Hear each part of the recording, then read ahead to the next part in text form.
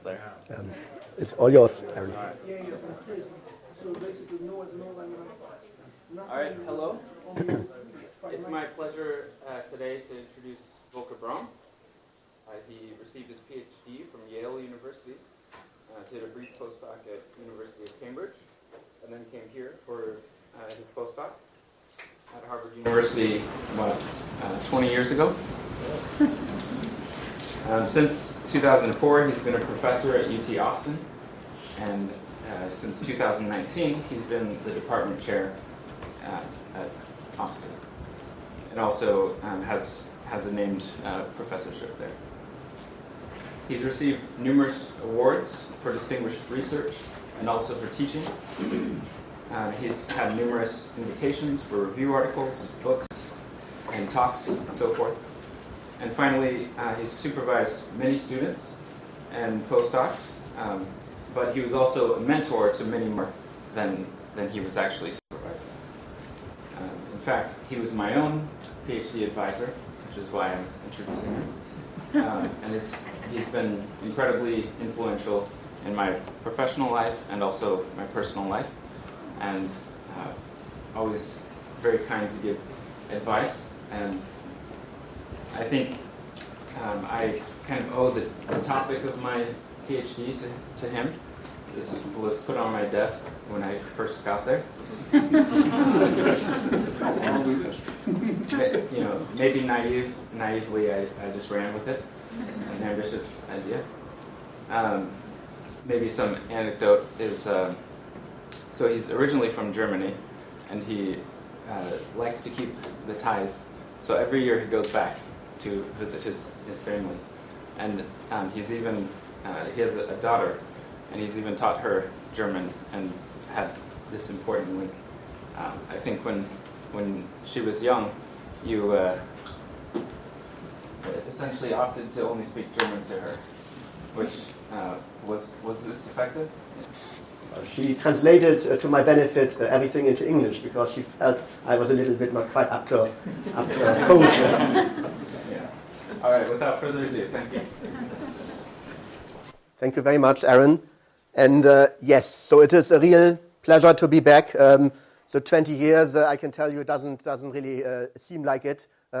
It's incredibly nice to have the chance to be here again. And I remember when I was a postdoc, right, this place, sitting here, of course, right, you all know this, right, this is a charming, magical room, a magical space. And also, it's the first time for me that I visit in person again after 3 years of what I guess we all have done, right, Zoom colloquia, Zoom seminars. Of course, this is, I guess, what we all did to keep things going. But of course, it's very different, right, to connect people with people, communities for the first time, to reconnect.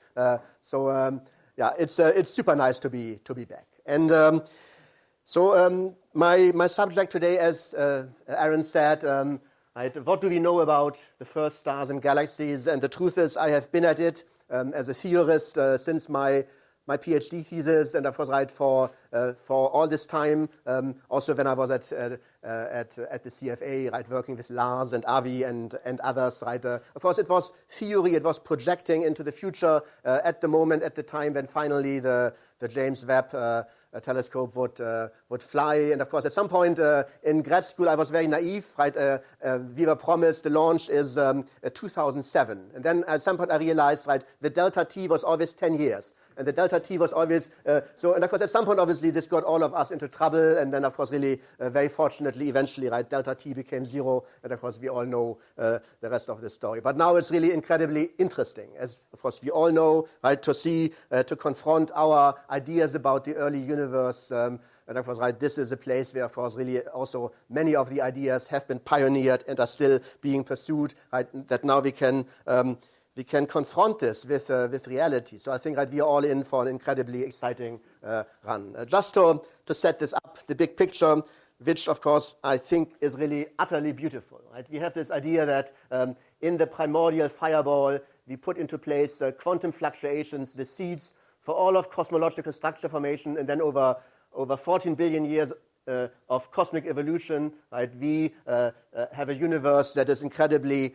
complex, highly structured, and in the model of cosmological structure formation, right, the prediction is that a few 100 million years after the Big Bang, we see the end of the Dark Ages, the formation of the first stars, first galaxies, when we have this fundamental transition in the state of the universe from initial simplicity to complexity. And then, of course, really, there are all these ideas built on our standard model of cosmology. And then, of course, in terms of observation, right, we absolutely have a well-calibrated set of initial conditions, the cosmic microwave background. And then there is the high redshift frontier. Right? Sort of this is a billion years. This is basically the Hubble frontier. But, of course, this frontier is moving, right, into this final frontier of cosmology. So at some point, this idea that right, we have this entire history of the universe in front of us, and now we can push back into this final period is breathtakingly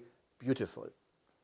And just to maybe more abstractly to put this into place, right, we have what we could call the standard model of first star formation. In principle, we have all the ingredients for addressing this problem, right? Our lambda CDM model of cosmology, we know how the universe right, expands, the dynamics of the universe, general relativity. We have a very highly calibrated understanding of the matter-energy contents of the universe, and very crucially for everyone, right, who does structure formation, cosmological simulations, we have a very good idea what the initial density fluctuations are. And then, in the case of the first stars, then this is now nice also on the baryonic part. We have the most simple conditions imaginable in the baryonic universe, right? Primordial gas, pure hydrogen, helium. So we have a very good understanding, in principle, of all the ingredients, atomic hydrogen, molecular hydrogen. So, right, this is a situation, and this is what I learned from Avi, right, when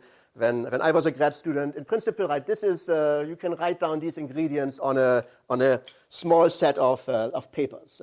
And then out of this, all this beauty, all this structure develops. And of course, this then brings in now a really important point. So at some point, again, schematically, right, we could sort of look at this early history of the universe that we have, right, the inputs given from the cosmic microwave backgrounds, cosmological parameters. Then we have the laws of nature, use supercomputers which become ever more powerful, and then right, the outputs are nonlinear consequences.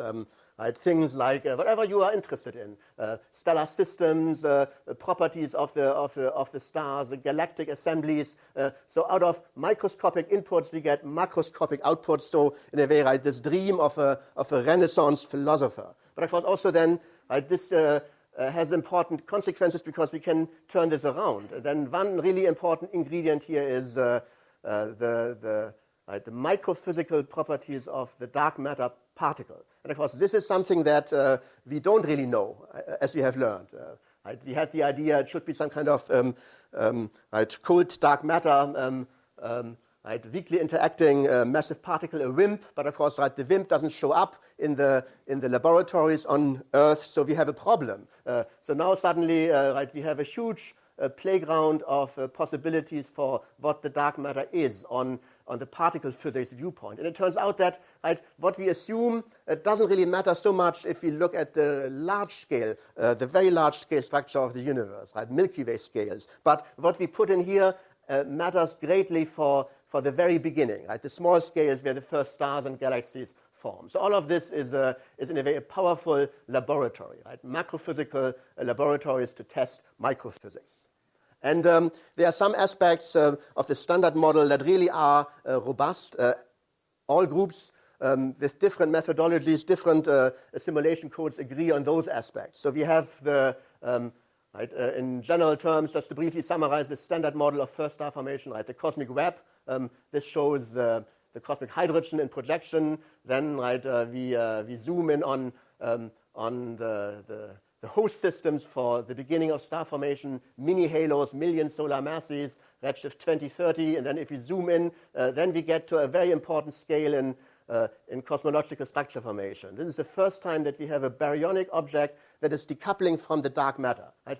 Until this point, dark matter completely calls the shots, but now the baryons, the gas, decouples. And in the language of present-day star formation, we could call this the pre-stellar core, a few hundred solar masses, a size of a parsec, and this now is the immediate progenitor for star formation in the early universe. And then with better computer power, we realized that inside of these pre-stellar cores, inside of a dark matter mini-halo, this is sort of how then star formation proceeds. There is a disk. The disk is unstable, so the message here is that the first stars form in a similar way to stars today, right, in the form of small multiples.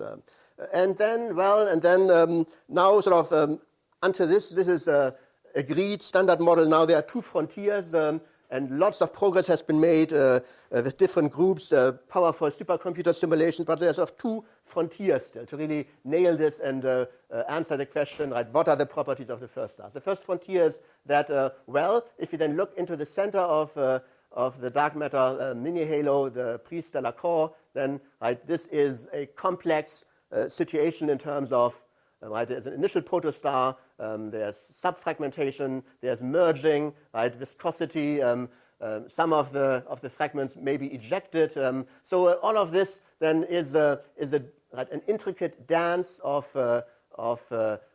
how these protostars interact in the protostellar disk. And then if you just look at this plot here, just look at this, these two curves, this shows the number of fragmentation. This is sort of the black curve, and then the red curve is the number of mergers. So at some point it's high, but they trace each other, and then eventually they decay. And the outcome is that inside of a mini-halo, then we end up with a small multiple of stars, so 5 to 10 stars. But again, sort of this really is computationally very, very demanding. So this is a simulation that can trace the situation for 5,000 years. Then, of course, we can push this further, but that's sort of one frontier. The other important frontier is radiation hydrodynamics. So at some point, we have one protostar, this little whitish symbol. If you look with very sharp eyes in the center of the collapsing cloud, and once sort of this protostar grows to I'd say of order 10 solar masses or so, then radiative feedback kicks in. Here sort of this hourglass morphology, an ionization bubble, and there's radiation pressure trying to switch off the accretion. Again, sort of those two frontiers. Then of course the question is, what really then is the final initial mass function of the first star formation, population 3 star formation? And qualitatively, the main message is that it is top-heavy, so that we have this overall star formation process shifted to mass scales of a few 10 solar masses or so. But then, in a way, at some point, a decade ago, we were sort of hopeful instead that just by pure power of reasoning, by sheer computational power, we could nail this completely ab initio. We would have the complete prediction of the primordial initial mass function. That probably is naive. Star formation is stochastic even in the early universe, and I think just from ab initio, pure theoretical reasoning, we will never completely nail the initial mass function of the first star. So as always in astronomy, we absolutely need guidance from observations. So there are questions, what happens on the low mass end? Are there low mass survivors that we might find in the Milky Way? On the high mass end, can we trigger things like pair instability, supernovae? But if you like, sort of, this is of course a cartoon. So this is our version. If you at some point need an IMF for the first stars, this would be our suggestion. So it's a logarithmically almost flat situation. So really top-heavy. But again, of course, this is obviously not the end of the game. But so these are typical predictions that you find in the literature. So that's the first message. The first stars were predominantly massive, typical masses that would trigger core collapse supernovae. And then just very briefly, then you can ask other questions about the properties of this unknown population of stars. So one question is, what about rotation? Of course, rotation, super important for chemical evolution, the way that the first stars might die, collapsars, triggering gamma ray bursts. And just very briefly, there is some understanding that the first stars were typically rotating very rapidly. But then also there's a caveat. So if you just look at the rotation velocity versus time, this solid line, this shows the prediction for pure hydrodynamics. So really there's close to breakup. But then it turns out that if one throws in MHD, magnetohydrodynamics effects, then there could be very, very significant breaking. So there seems to be some kind of bifurcation, slow rotation, rapid rotation. And what the breaking ratio is, the branching ratio is, that is not clear. So the MHD frontier is also there. But if you sort of take this at face value, so we have these first stars being typically massive, and then very rapidly we have supernova activity, and this just sort of shows one important aspect. This circle shows the virial radius of a dark matter host mini-halo. And then inside we trigger one of the first POP3 supernovae, a core collapse supernovae. Completely disrupts the system. This is density, this is temperature, and this sort of is the key. This shows the metallicity. So white in this case is completely primordial, and then this is sort of the enrichment. And then what you see is that, metals, part of the metals make it out into the intergalactic medium, but another part is constrained. So this means is we start a primordial universe, we form the first stars, and then very, very rapidly the universe is enriching itself with locally with the floor of heavy chemical elements. And this will come back in a moment when we think about what we predict for the James Webb Space Telescope deep fields. Now this shows this enrichment of the early universe on much larger scales, the cosmological scales, 4 megaparsec. And this, again, is the total metallicity from stars at a redshift of 8. So clearly within reach of what deep fields of the JWST will find. And if you look at this, again, white is primordial, and then different levels of enrichment. So the message here is twofold. First, that at these redshifts, most of the volume of the universe is still completely pristine. So the low column density intergalactic medium is still completely pristine, but wherever the action is, where galaxies form, where we have bias situations, we have a significant metal enrichment. 1% solar, 10% solar. So there's sort of this bifurcation. Metals are there where we form galaxies, and then there is the pristine low column density IgM. But the important aspect here is that within these variants of cosmology, as long as we work within lambda CDM cosmology, then one very, very robust prediction is that the universe very early forgets that it engaged in population 3 star formation. So if you just look at the cosmic star formation rate density as a function of time, so high redshift, low redshift. And then we start with this blue curve, which is population 3 star formation. Of course, this is what we have in the beginning. But then if you look at this curve, this reddish orange curve, which is population 2, population 1, then the main message is that very, very rapidly population 2 and 1 metal-enriched star formation dominates by orders of magnitude. And this happens at a very high redshift. So that really means that in the history of the universe, metal-free POP3 star formation is quickly hidden by these generation after generation of metal-enriched star formation. That also means is that the JWST in its deep fields will find typically population 2 galaxies, metal-enriched galaxies. It will not find primordial galaxies. To see this, we start with this first generation, first stars, metal-free. We have supernova feedback, and then already the second generation of stars is metal-enriched. And just to drive this home, this now is a simulation that it shows the assembly of a first galaxy, a bona fide galaxy just below 1 billion solar mass total. So this is dark matter showing the cosmic web. This here is the size of the growing first galaxy. And the important plot here again is sort of this here. This shows again the metal enrichment. Now, I apologize for that. The color scheme is different. Black is pure hydrogen helium, and all this color green reddish is the metal enrichment. And if you just zoom in now, then the message is that these first galaxies, there's inhomogeneity, there will be a spread of metal enrichment, but there are metals everywhere. So already the first galaxies are right, quite complicated, metal-enriched, and far from being primordial. So it is as if the universe is sort of hiding the primordial beginnings very rapidly. There is a screen. And of course, then the question is, right, can we penetrate the screen? Can we get beyond this to the true moment of the beginning? And also then, of course, right, if you start with a galaxy that has this complicated mixed metallicity, then of course, really, there is in terms of the spectrum, right, there is a rich, right, strong nebular emission line spectrum that is predicted, and of course, this also will be in reach of right, once we get the spectroscopic data from the James Webb Space Telescope. And in terms of prediction, I just sort of want to show one more thing, and then, right, we switch gears somewhat. Sort of this now is a look at the UV luminosity function of the first galaxies. And this is a messy plot, so I tried to break this down.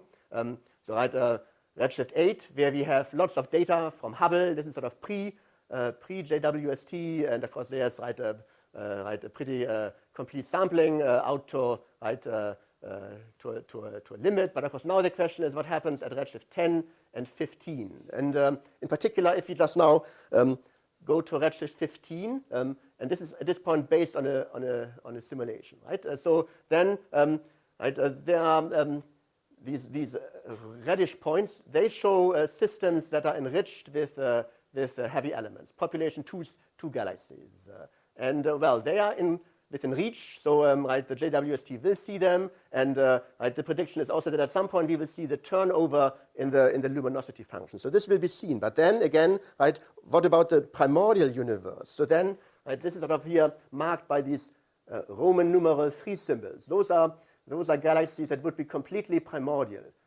and they are there, right? But then, if you think about right, their magnitude, they are even beyond the limit of JWST plus lensing. So, right, one prediction of lambda CDM cosmology is that if we push JWST to the limit, right, what we should see in the deep field is metal-enriched galaxies. It is possible to simulate a universe, and I'm sure that some of the people in the audience have also done this. It's absolutely possible to change that. If you play with lambda CDM, for example, you do things like fuzzy dark matter, where you have nothing happening early on, push everything to later times, right, you can build a different universe. So at some point, right, this is a test of lambda CDM. And of course, as you know, right, it is already tested now with some tension, and we will get back to that.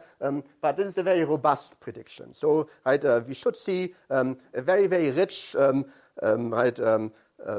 picture landscape of galaxies at the limit of what the JWST can see, but we should still miss these mystical, pure population-free systems.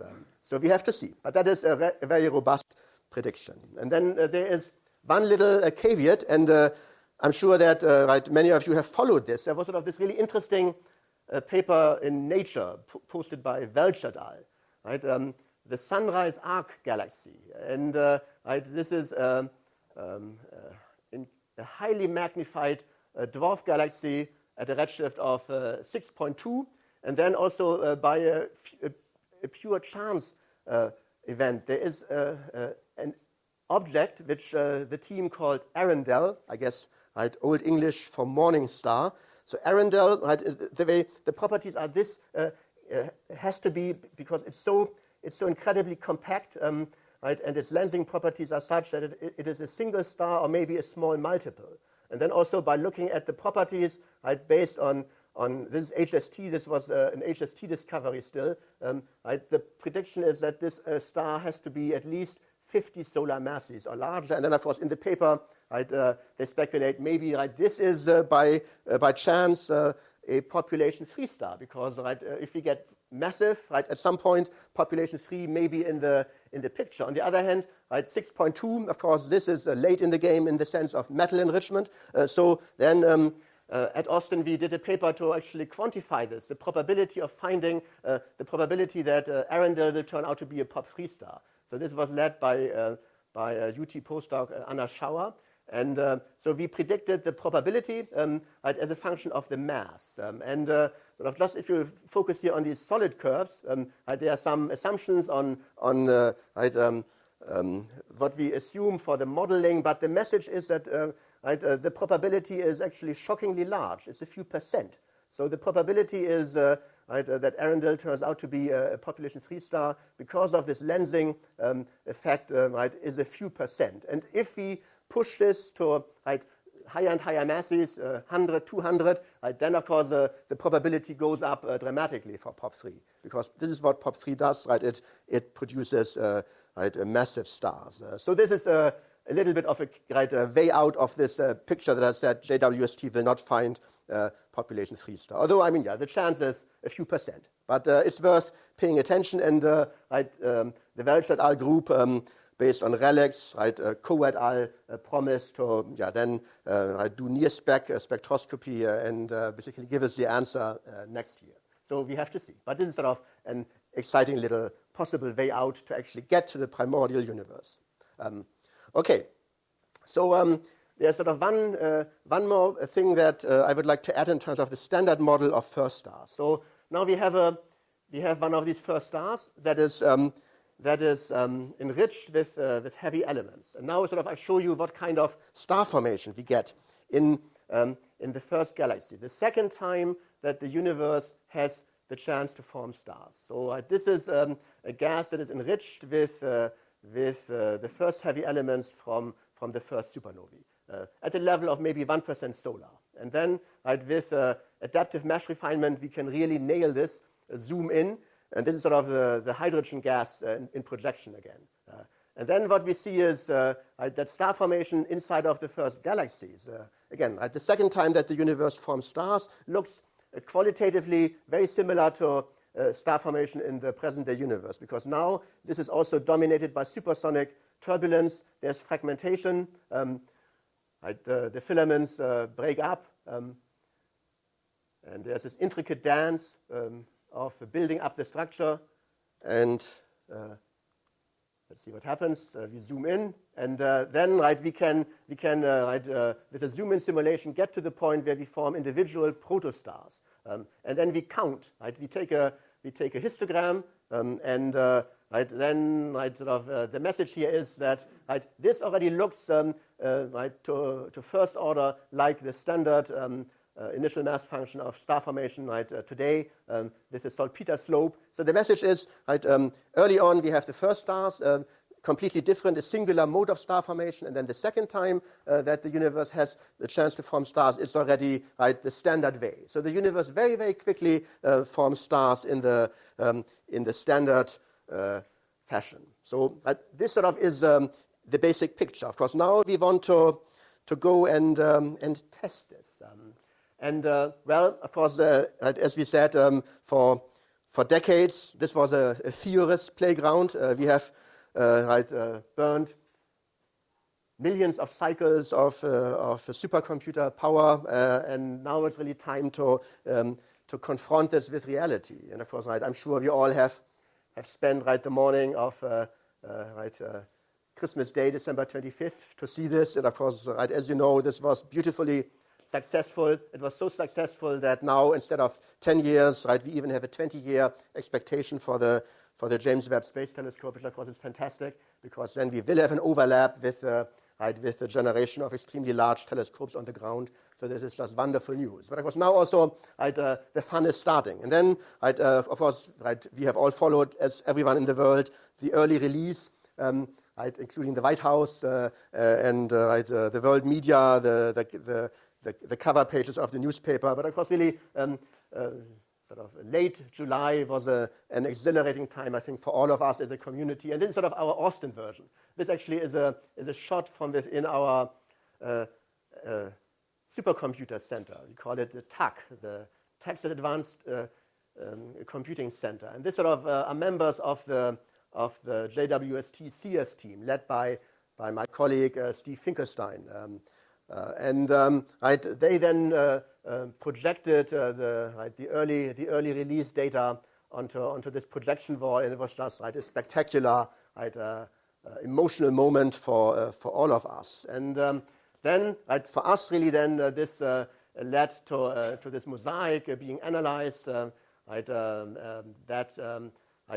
CS team identified a candidate which now is known by the name of Macy's galaxy. Some of you know the story, right? Macy is the name of Steve Finkelstein's 9-year-old daughter.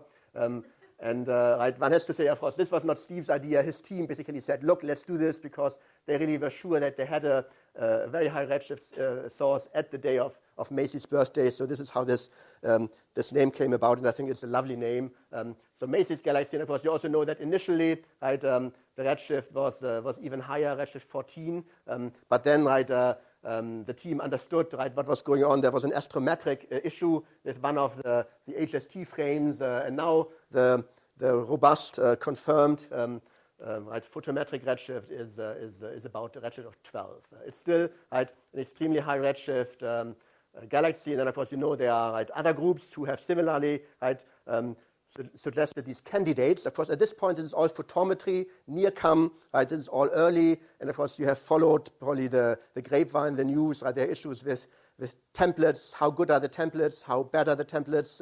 Right? That there are corrections. So this is, of course, really all still in place. But right, there are these. There is this abundance of surprisingly massive galaxies at redshifts beyond what we had with Hubble. And of course, right then there's this current record possibility, right? The Scottish group, right? Maybe even, right, almost 17. But of course, all of this, right, is at this point photometric, NIRCam, right? Early next year, when we will have spectroscopy, we will know. But again, right, sort of this is really, really exciting because now we have the first view, right? This abundance of massive galaxies, and then just to also show this, right, this is, I guess, again, Macy's galaxy, right, the Finkelstein Sears group, right, it's a template fitting technique and SED fitting, and the message here is, right, the stellar mass estimate is such that it's about right, 10 to the 8.5, so just below a billion solar masses. So there is this abundance of luminous massive galaxies. And that is surprising because right, this image that I showed, right, this is worth 1 day of JWST NIRCam. Right? It's not like many weeks like we had with the ultra deep field for Hubble. Right? This is 24 hours. And so then in 24 hours, really, the expectation was not that we see this abundance of massive luminous galaxies, but we do. Right? Modulo issues with possible corrections. So then, just to hone in a little bit more on what the problem is. So right, the predicted number counts is sort of shown here. So right, one means one source found by the seers a field with the approach they had, and right, basically almost all of these are predictions. Right, they are simulations, they are semi-analytic models. And they all basically would predict that you would not find right, a single object. Seers shouldn't find an object. Maybe there's one exception, the Behusian silk model, right, which is sort of semi-empirical. It's an extrapolation, and that sort of right, could be reconciled. But then also, right, if you look at this sort of in a different way, right, the number predicted different models, right, as a function of brightness, and right. The data point here lies on top of almost all of them. Of course, there's a large error bar, but still, right, there is a clear challenge because all of these models, simulations, semi-analytic models, they rely on lambda cold dark matter, lambda CDM. And then this has really become known as sort of this tension to a standard lambda CDM. And right, there was a paper by Mike Bolin-Kolchin and others now, right, that have argued that lambda CDM cannot account for the stellar mass seen in these early JWST NIRCam fields. And sort of just to see this, and I apologize, this is a busy plot, but I try to walk you through this. Sort of this is one way to look at this. So what this is the cumulative stellar mass density that you have as a function of mass. And just sort of at first focus on this curve, this black curve here. This is the absolute maximum that you can get out of the early universe, in this case redshift 10 in terms of the universe within lambda CDM forming stars. This is a crazy curve in a way because it assumes that we have 100% star formation efficiency. It assumes that all the baryons we have in the dark matter, 100% form stars. And then, right, we predict a certain amount of stars. But then, right, again, right, first, if you take it at face value, JWST, in this case, it's the Labbe et al. Data, right, even then they lie on top of this crazy extreme curve. But of course, if the stellar masses come down, then of course, right, we can obviously relax it. But if we take this at face value, right, this is impossible to reconcile with a lambda CDM, because 100% star formation is, of course, completely crazy. This would be still a pretty extreme 10%. Right? So this is sort of what we could hope to get. So then there is a real tension, right? Because this is 10%, even if we shift. Right? So, but then it turns out that, right, as a theorist, it is pretty easy to come up with structure formation models that prevents structure from forming early, from having structure form later. For example, right, to solve the small-scale structure problem of the universe. It's pretty easy. Right? You can have warm dark matter, fuzzy dark matter. Right? There are many ways to do this. But the opposite, to start with lambda CDM and then on the baseline of lambda CDM to accelerate it, to get more structure out of the early universe, that is very, very hard. And then really what you have to do is acts of desperation, really. You need to invoke exotic physics. One possibility that has been discussed is early dark energy, Klüppin et al. But here I just want to throw in another act of desperation. This is relying on what if part of the dark matter is primordial black holes, PBHs. And this was an idea that my former student Boyon Liu and I worked out. So then, right, it is possible within sort of these PBH cosmology to get more structure formation, more star formation. So all this reddish, this greenish area, sort of this is what you could accomplish with PBH models. Simply because, right, with dark matter you have Poisson noise, you have more fluctuation, you can get more structure formation early on, statistically. But you pay a price. First of all, of course, we don't know, right, whether PBH dark matter exists. But the other thing is, even if you grant this, then for this to work, then if you look into the details, you need extremely massive PBHs, primordial black holes, billion solar mass primordial black holes, which of course is pretty desperate. But again, so that just drives the home point. If, right, as a theorist, of course, my professor as an undergrad told me, Mr. Brom, the observers are the god, right? We have to obey as a theorist, of course, and of course that is true. But in this case, right, if there is a revision of these early JWST near-come, right, stellar masses, redshifts, stellar masses down, redshifts down, right, this would be a real relief, because otherwise we are really in a very strange situation. So we would need exotic physics. But so my colleague, right, Steve Finkelstein, said, right, I should not lose sleep. Right, right, it's quite possible that right, the numbers will end up after all is said and done early next year. Right, they will be in a more agreeable parameter space. But we have to see. So this is interesting.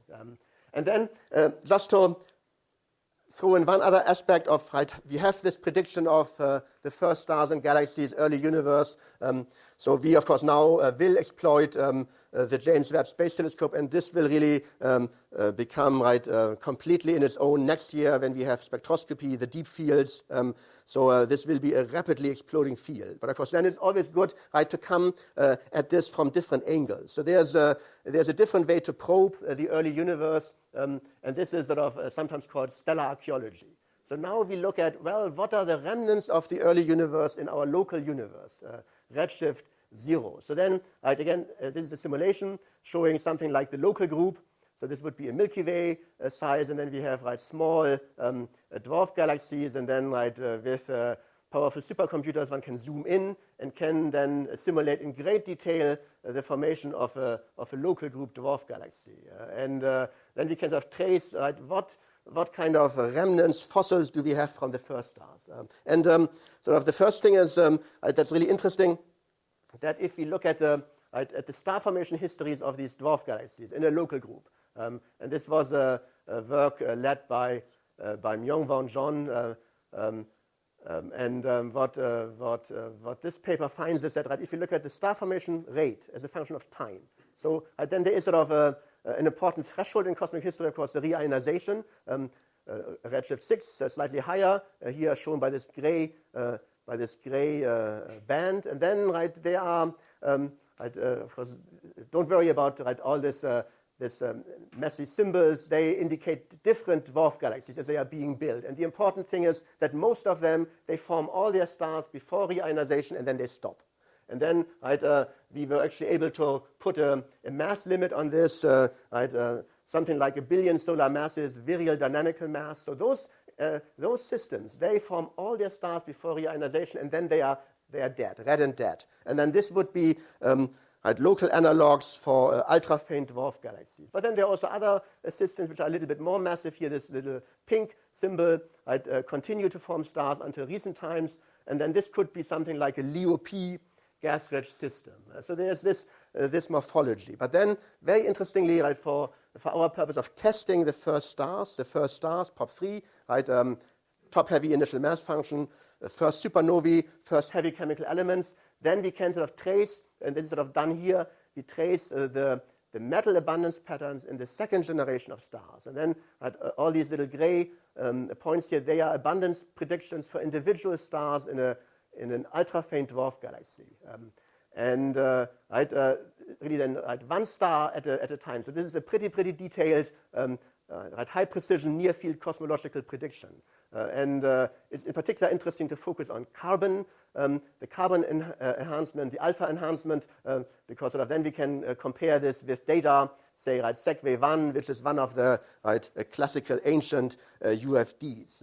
But the important point is, we can now engage into this high-precision near-field cosmology, because the first stars, their properties, their IMF, the supernovae, that is reflected in these abundance patterns. And then we can compare this with high-resolution, high-quality data in the local group. And of course, at this point, this is just the beginning. Once we have the GMT, the ELTs, then basically we can take these spectra and these abundances for basically every star in one of these dwarf galaxies. So this will be then a one-to-one comparison, a very powerful way. And just to focus on one key element that at some point is, what is the chemical signature of a first star? And then there's the idea that the first star put in place a pattern of extreme carbon enhancement. And the idea is, just by way of cartoon, so we have a massive star that's about to explode. And if it is in the range of a POP3 mass, then basically this star is able to throw out the light elements in the envelope, carbon, oxygen, maybe nitrogen, but everything that is sort of heavier, iron peak, even alpha elements, they are all retained, they are all gobbled up in the central black hole. So then, the idea is sort of often called faint supernovae, marking the typical end of a first star. Then, what we have is a pattern of highly carbon-enriched stars. And this is seen. Let's sort of show this in a bit more detail. So, there is a phenomenology in the Milky Way. Stellar archaeologists call this group 3. Those are these reddish squares. They are observed in the Milky Way, and they really, the lower we get in metallicity, Fe/H, the more carbon enhanced they are. So this is the data. And then, in a simulation, we can sort of try to explain this. We explain this with population 3 stars, with population 2 stars. Population 2 stars here are marked by blue. They can do it. But POP3, because they put into place this carbon pattern, they could exactly match this. This is another way to test the predictions about the first stars in quite a bit of detail. And then, just to finish up, one more sort of subplot of this cosmic archaeology way to look at the properties of the first stars. And this is sort of a really interesting, exciting, completely different a channel, if you like, multi-messenger astronomy, gravitational wave archaeology. Now we have a LIGO-Virgo database of merging black holes, binary black holes, which is growing. Now it's a few hundreds. This will become a few thousands in the near future. And of course, then there is an intricate zoo. Of course, it is just a small subset. But then there is sort of one class of mergers which is difficult to understand because they are involving primaries and secondaries, which are more massive than normal stellar evolution can explain this. at 65 solar masses, 88 solar masses, and this sort of lies in what stellar structure calls the pair instability gap. So normal stars don't really easily can make these kind of progenitors, but there are gravitational wave sources that have these properties. And then we have argued that with populations free, because the way that they behave, they are biased towards massive stars. We could explain these gap elements, and in particular, there is this famous GW 1905-21. If you follow the gravitational wave field, sort of this has gotten a lot of attention, and it's not easy to explain. But in principle, with a population-free origin, this can be explained quite straightforwardly. And then just also to look a little bit in the future. So here again, with Boyo and Liu, what we have looked at is what would be the expected landscape of gravitational waveforms, strain versus frequency. And so then all these little gray curves, they are simulated mergers of population-free binaries. So in spiral, merging ring down. And then the message is here that quite a few of them, they will make it into the LIGO Virgo observability band. And we actually have predicted that even a few percent of the LIGO sample may have a population-free origin. And that is sort of really exciting because POP3, normally, they are incredibly underdominant, subdominant, 10 to the minus 3, minus 4, minus 5. It's a needle in the haystack. But in a way, with the gravitational wave database, we may have a way to boost this. And then, of course, there's one other aspect, Of course, it depends on when we have the mergers. So these are quite recent mergers, redshift vanish.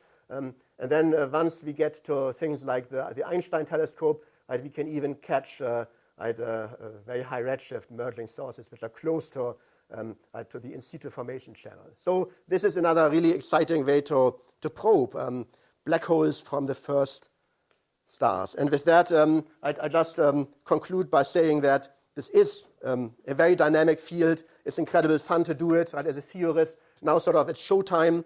We have all worked for a long time, and now sort of the curtain is about to be lifted, and probably many of the predictions that my colleagues and I made will turn out to be wrong, but of course that's wonderful. What really is at stake here is that we really want to close this final gap in our cosmic worldview. As astronomers, of course, we are not modest in this respect.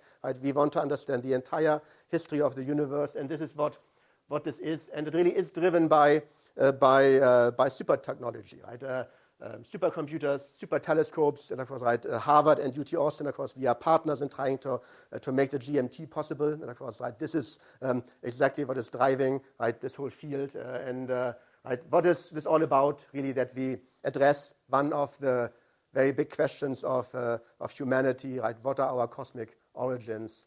How did it all begin? And with that, I'm at the end of my talk. Thank you for your attention.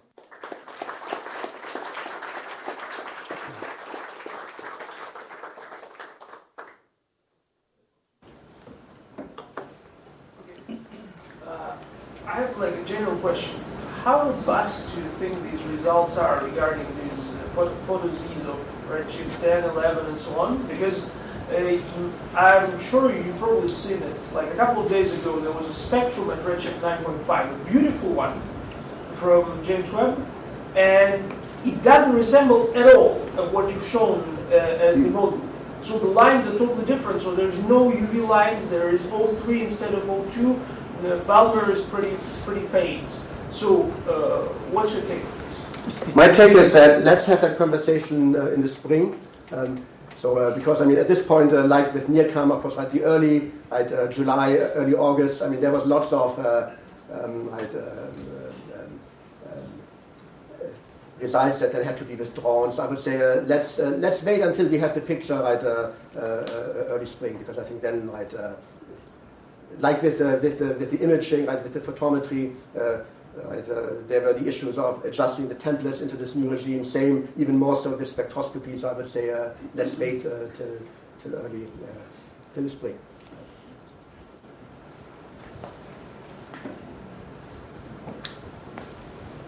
Volker, you mentioned gamma ray bursts several times, but I think these are going to be a critical test of when OP3 formation began, because if they are rapidly rotating, as you mentioned, and they're very massive, it's very likely they're going to produce GRBs, which will be luminous enough to detect with current detectors. And the reason they haven't been is there are no redshifts available. The highest redshift GRB is at roughly 9, and 15 to 20 is a long way to go. But there are ways of dealing with that, which we'll talk about when we get together. Because I wholeheartedly agree. I mean, because now we know there is all of this star formation out there. So I mean, if we have any clue, and even though if we are roughly on the right path, of course, there is this population of high redshift gamma ray bursts, because we have massive stars rotating, all of this. And of course, obviously, so they are there. We have to find them, of course. For a while, I guess there was a sociological challenge, funding challenge, all of this, but they're out there. I would agree. And of course, this, would then really get us to the beginning. The question is going to be, what's the trade-off between supernovae and GRBs? Because that's going to affect. Yeah, I mean, I didn't have time to talk about this, but the message is that GRBs are rare in terms of numbers, but of course, obviously, they hit you on the head. They dominate so in terms of numbers, there are many more of these even exotic supernovae, even possible pair instability supernovae, but they are swamped. This is sort of why there is an interesting, I guess, dialectic between GRBs and the supernovae. And we have to sort of play this game. It's an optimization problem. In front. Professor, may I assume that you are presently uninformed that the hydrodynamics community has basically solved the tension problem 30 years ago in identifying that in the earliest moments of the universe, hydrodynamics, and in particular dirty baryonics, I'm talking about turbulence, should have dominated the picture from day one, and that galaxy formation should have begun already 100 million years. So that's, already 1 million years after the Big Bang. Yes, I can just say that we have one advantage when we do these simulations, that I think everyone understands that there are important things that we don't understand about the early universe, the ultra-early universe. But to a certain degree, we have a way to overcome this problem, because we know from the cosmic microwave background what the answer is that nature gave in terms of whatever the contributing effects are. So at some point, even if we don't understand and maybe even make assumptions that are partially wrong, we have a cross-check with the cosmic microwave background, and this is sort of a safety net that we have. If I may reply, the simulations do not include turbulence. So how can you presume to know what would happen if you did include turbulence? But the turbulence community has worked out the entire problem, yes. And finds no tension. They celebrate the tension that you mentioned. Yeah, but turbulence like this would show up in the CMB, because turbulence would hit us on the head in modifying the CMB at high precision data. So there are limits to what we can contemplate in terms of hydrodynamic processes in the early universe. It's not that we are unconstrained. Ramesh? Yeah. So, Volker, you kind of threw this bombshell about one of the crazy ideas being 10 to the 9 solar mass primordial black holes. I mean, I had not heard about this possibility before, but isn't that such a population already ruled out by lensing data? Yes. I mean, in the paper we discussed it, because it's very, very difficult to reconcile this with all kind of constraints. Also CMB constraint, right? New distortions, large-scale structure, Lyman alpha forest lensing. So it's very tough. Of course, you can then come with epicycles. You can say, right, let's come up with epicycles. But it's really it's desperation. It's not I wouldn't really bet my house on it. my bike. You didn't bring up the radio in your presentation. Does the highly redshifted 21 centimeter? Oh yes.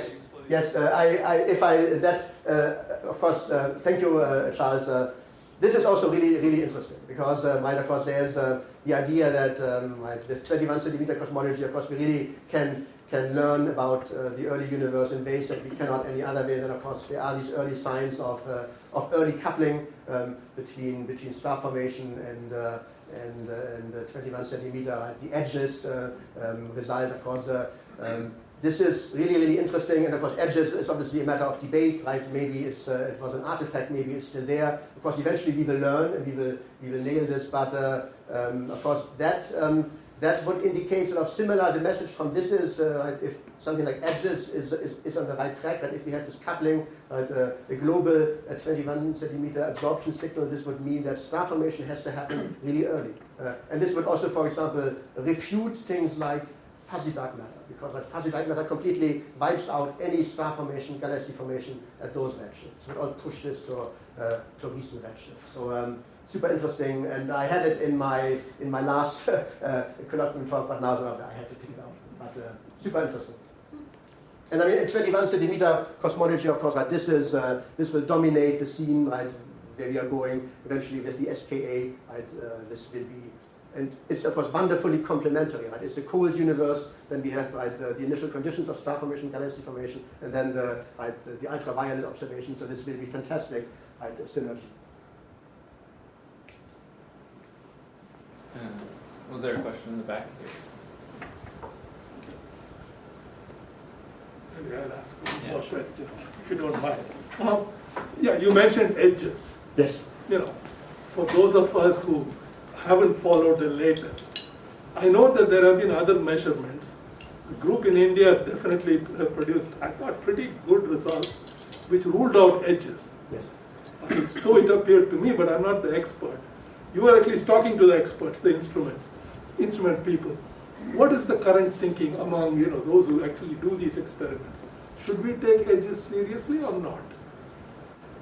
Well, I mean, I remember I had a similar question. I went to NRAO in Socorro, and then basically there was exactly the discussion, of course. And of course, in that case, I could just throw it back to them and say, look, you are the experts, sort it out, and just told them from the viewpoint of theoretical structure formation, it's a super interesting constraint either way. But I mean, I don't know. I mean, my reading is that both groups are really top-notch and highly regarded. They have this completely contradictory result. So let's wait until we get a third, fourth. But I mean, it's a matter of time because it was different from a transient. This will be there forever. So, I mean, even if you take a bit longer to nail this, but I mean, either way, it's an important data point.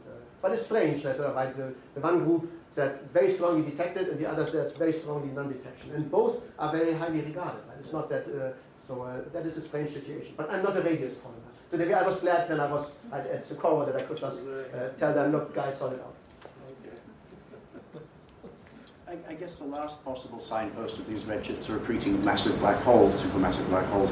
What do you have predictions for them when they actually turn on and become useful beacons?